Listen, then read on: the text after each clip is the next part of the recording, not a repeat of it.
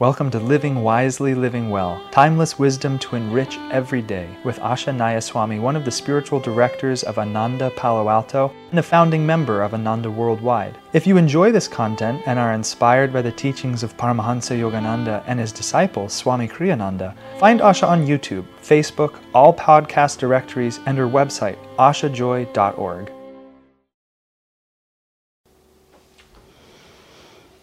Living Wisely, Living Well, February 5th. Mental attitudes are often reflected in bodily positions. Do you lean habitually forward, as I often do, speaking for myself? Do you lean habitually forward, as if to grasp at events before they happen? Do you lean backward, as if to distance yourself from others or from some unpleasantness? Do you tend to lean sideways, as if to find a strategy for getting around some obstacle? Keep your bodily and mental posture upright, relaxed, and serene. You'll find it relatively easy then to cope with any difficulties that confront you. It's really so interesting. I think you could pick up life from the shape of your thumbnail and really just be able to tell the whole of a person if you knew how to read it. I know I remember, and maybe they still exist, medical systems. I don't think they're mainstream medical systems, where with a drop of blood they can diagnose everything. And of course, psychics can look at a picture and know all kinds of things about you. One of my friends who has genuinely expanded perception of reality. She's just naturally that way.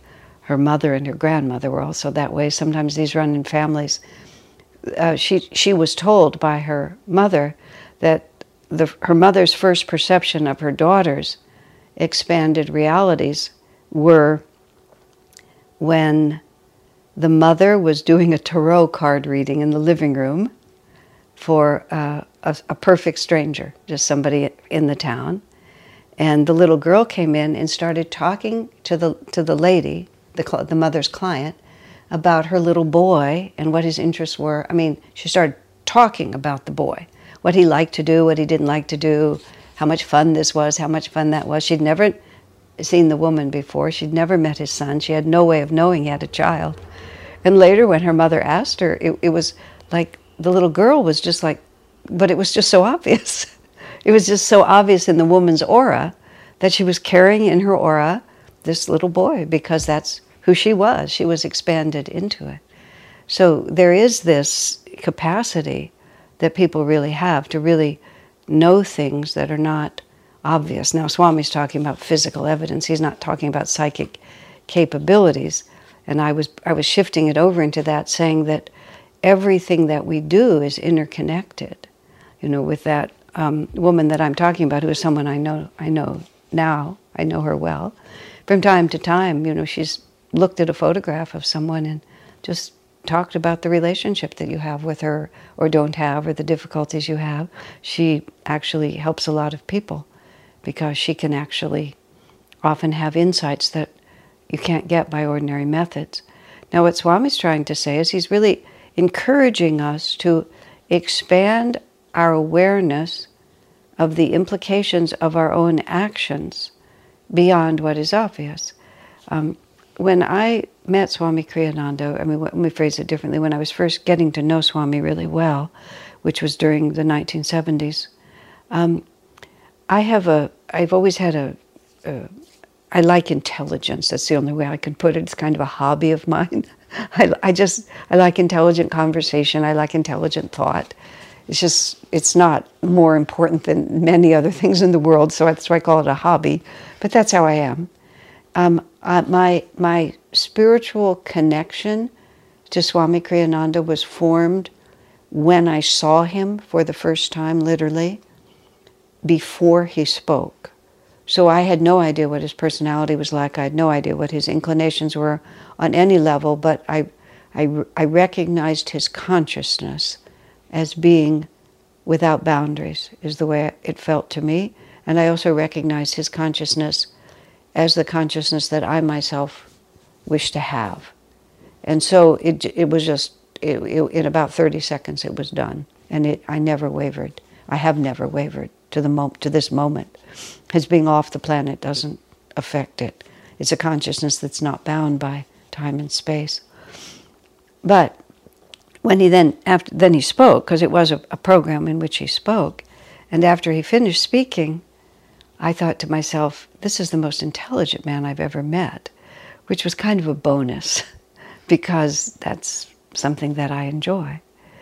But when I began to know Swami better, and I began to work as his secretary, and I began to work with him in the context of the Ananda communities and many things like that, I was so struck by it. He wasn't just intelligent, he just had a capacity to see into situations, to see into people, the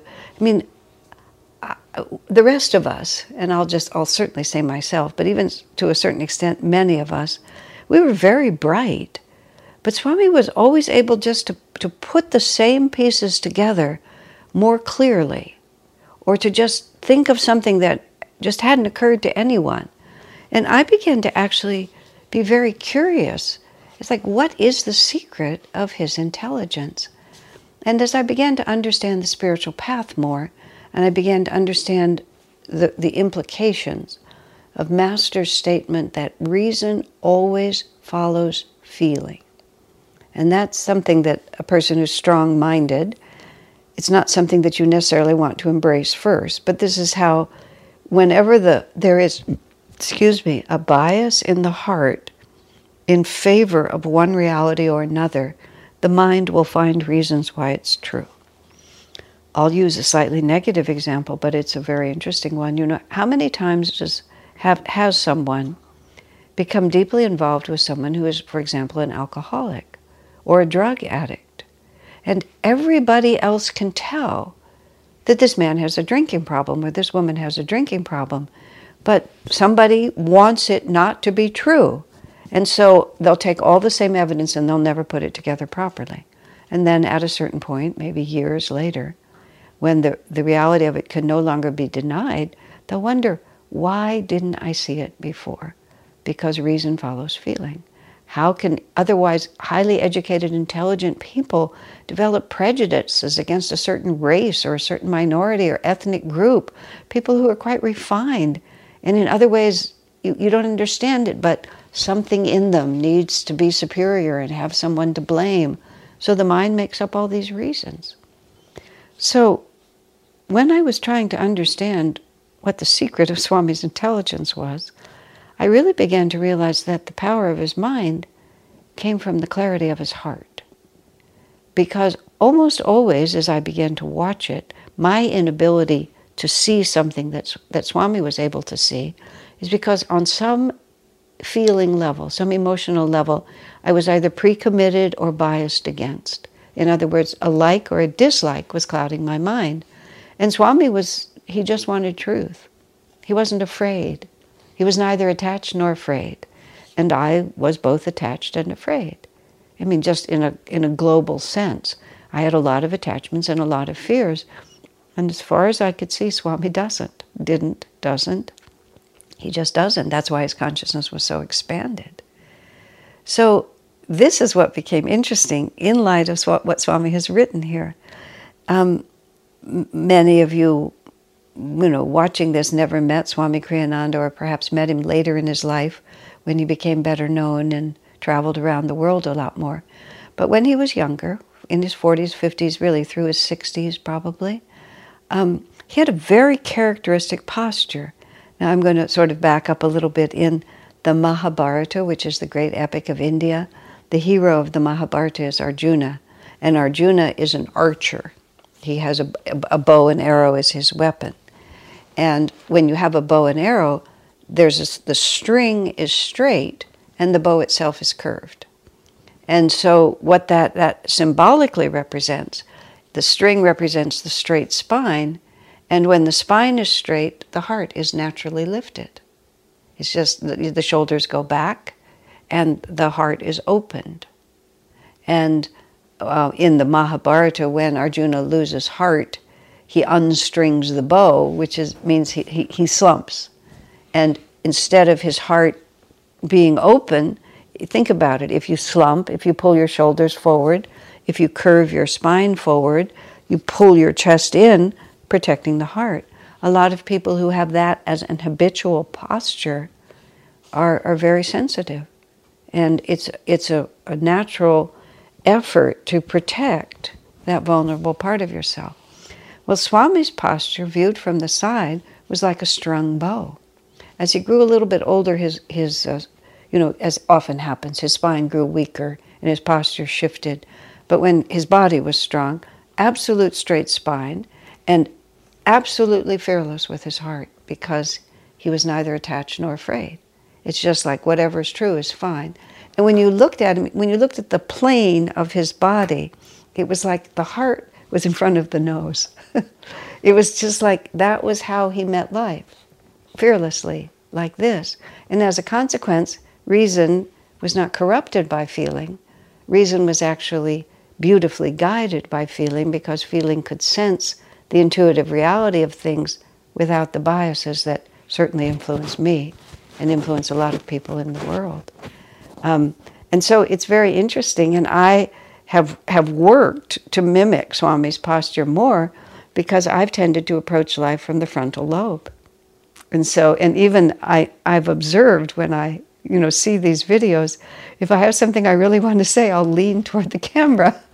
And in light of what Swami's saying, I've actually tried to break that habit. But it's very interesting to me. I want you to get my thought. And as a consequence, I want to push on you with the part of me that's thinking. Whereas if one is just relaxed, serene, as Swami's saying, you don't have to push like that. You can just let it radiate. And the heart also stays more in balance with the mind. So Swami just offers us this just wonderful way of thinking about it. And there's a particular friend of mine who was upset with me. And I remember whenever we would talk, exactly what Swami said. They would lean back, until the disharmony was resolved. And they would lean so far back sometimes they couldn't hear me. It would just be crazy. But it was exactly that, just I'm sitting at the table with you, but I don't really want to be here. My favorite though was when you're leaning around. I understand the forward and back because I've experienced both of them directly. But that sort of leaning to the side to try to get around things, I find it absolutely charming. I'm going to have to experiment with it a little bit to sort of see how it works, just kind of going off to one side, hoping that you can avoid the road that you're going to have to go down. All of these things are fascinating, instructive, and on a certain level, the word I have to use is fun. Sometimes when I see someone has a very unusual posture or a very dramatic posture or a peculiar way of walking or a really distinctive way of using their hands or their arms or anything like that, not in their presence, but sometimes afterwards I'll mimic it. I'll just ask, what attitude would create this gesture? Or where is my consciousness centered that I would walk in that particular way or move my hips or swing my shoulders? And often you get really interesting insights. And, we're all the same. As Swamiji says, we help each other by specializing and being some aspect of the infinite. But we can learn. And then we can also then apply that, like to what extent, if it's attractive or unattractive, whichever one it is, to what extent can that insight be useful to me? Either directly in helping that person and sort of seeing that they're telling you something that they might not be able to verbalize, or feeling that, oh, this is what I'm doing when I do this. And is this really something I wish to continue? Or perhaps that's why people are responding to me the way they're responding, because I'm actually communicating something that I'm not aware that I'm communicating. So you see how fun it can be, how very, very, very interesting, all kindly, all focused toward helping, not judgmental, not put down, just aren't we all interesting? And isn't there so much to learn, really, about being ourselves?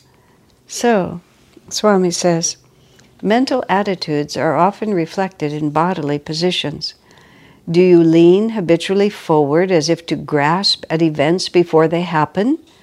Do you lean backward as if to distance yourself from others or from some unpleasantness? Do you tend to lean sideways as if to find a strategy for getting around some obstacle?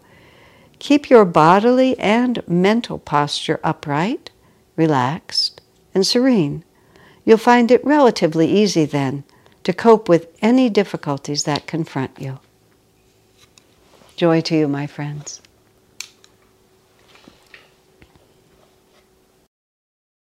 Our work is made possible by inspired listeners, so if you feel to support Asha, you can make a one-time donation, or for unique members-only content, subscribe through Patreon. Blessings and thank you.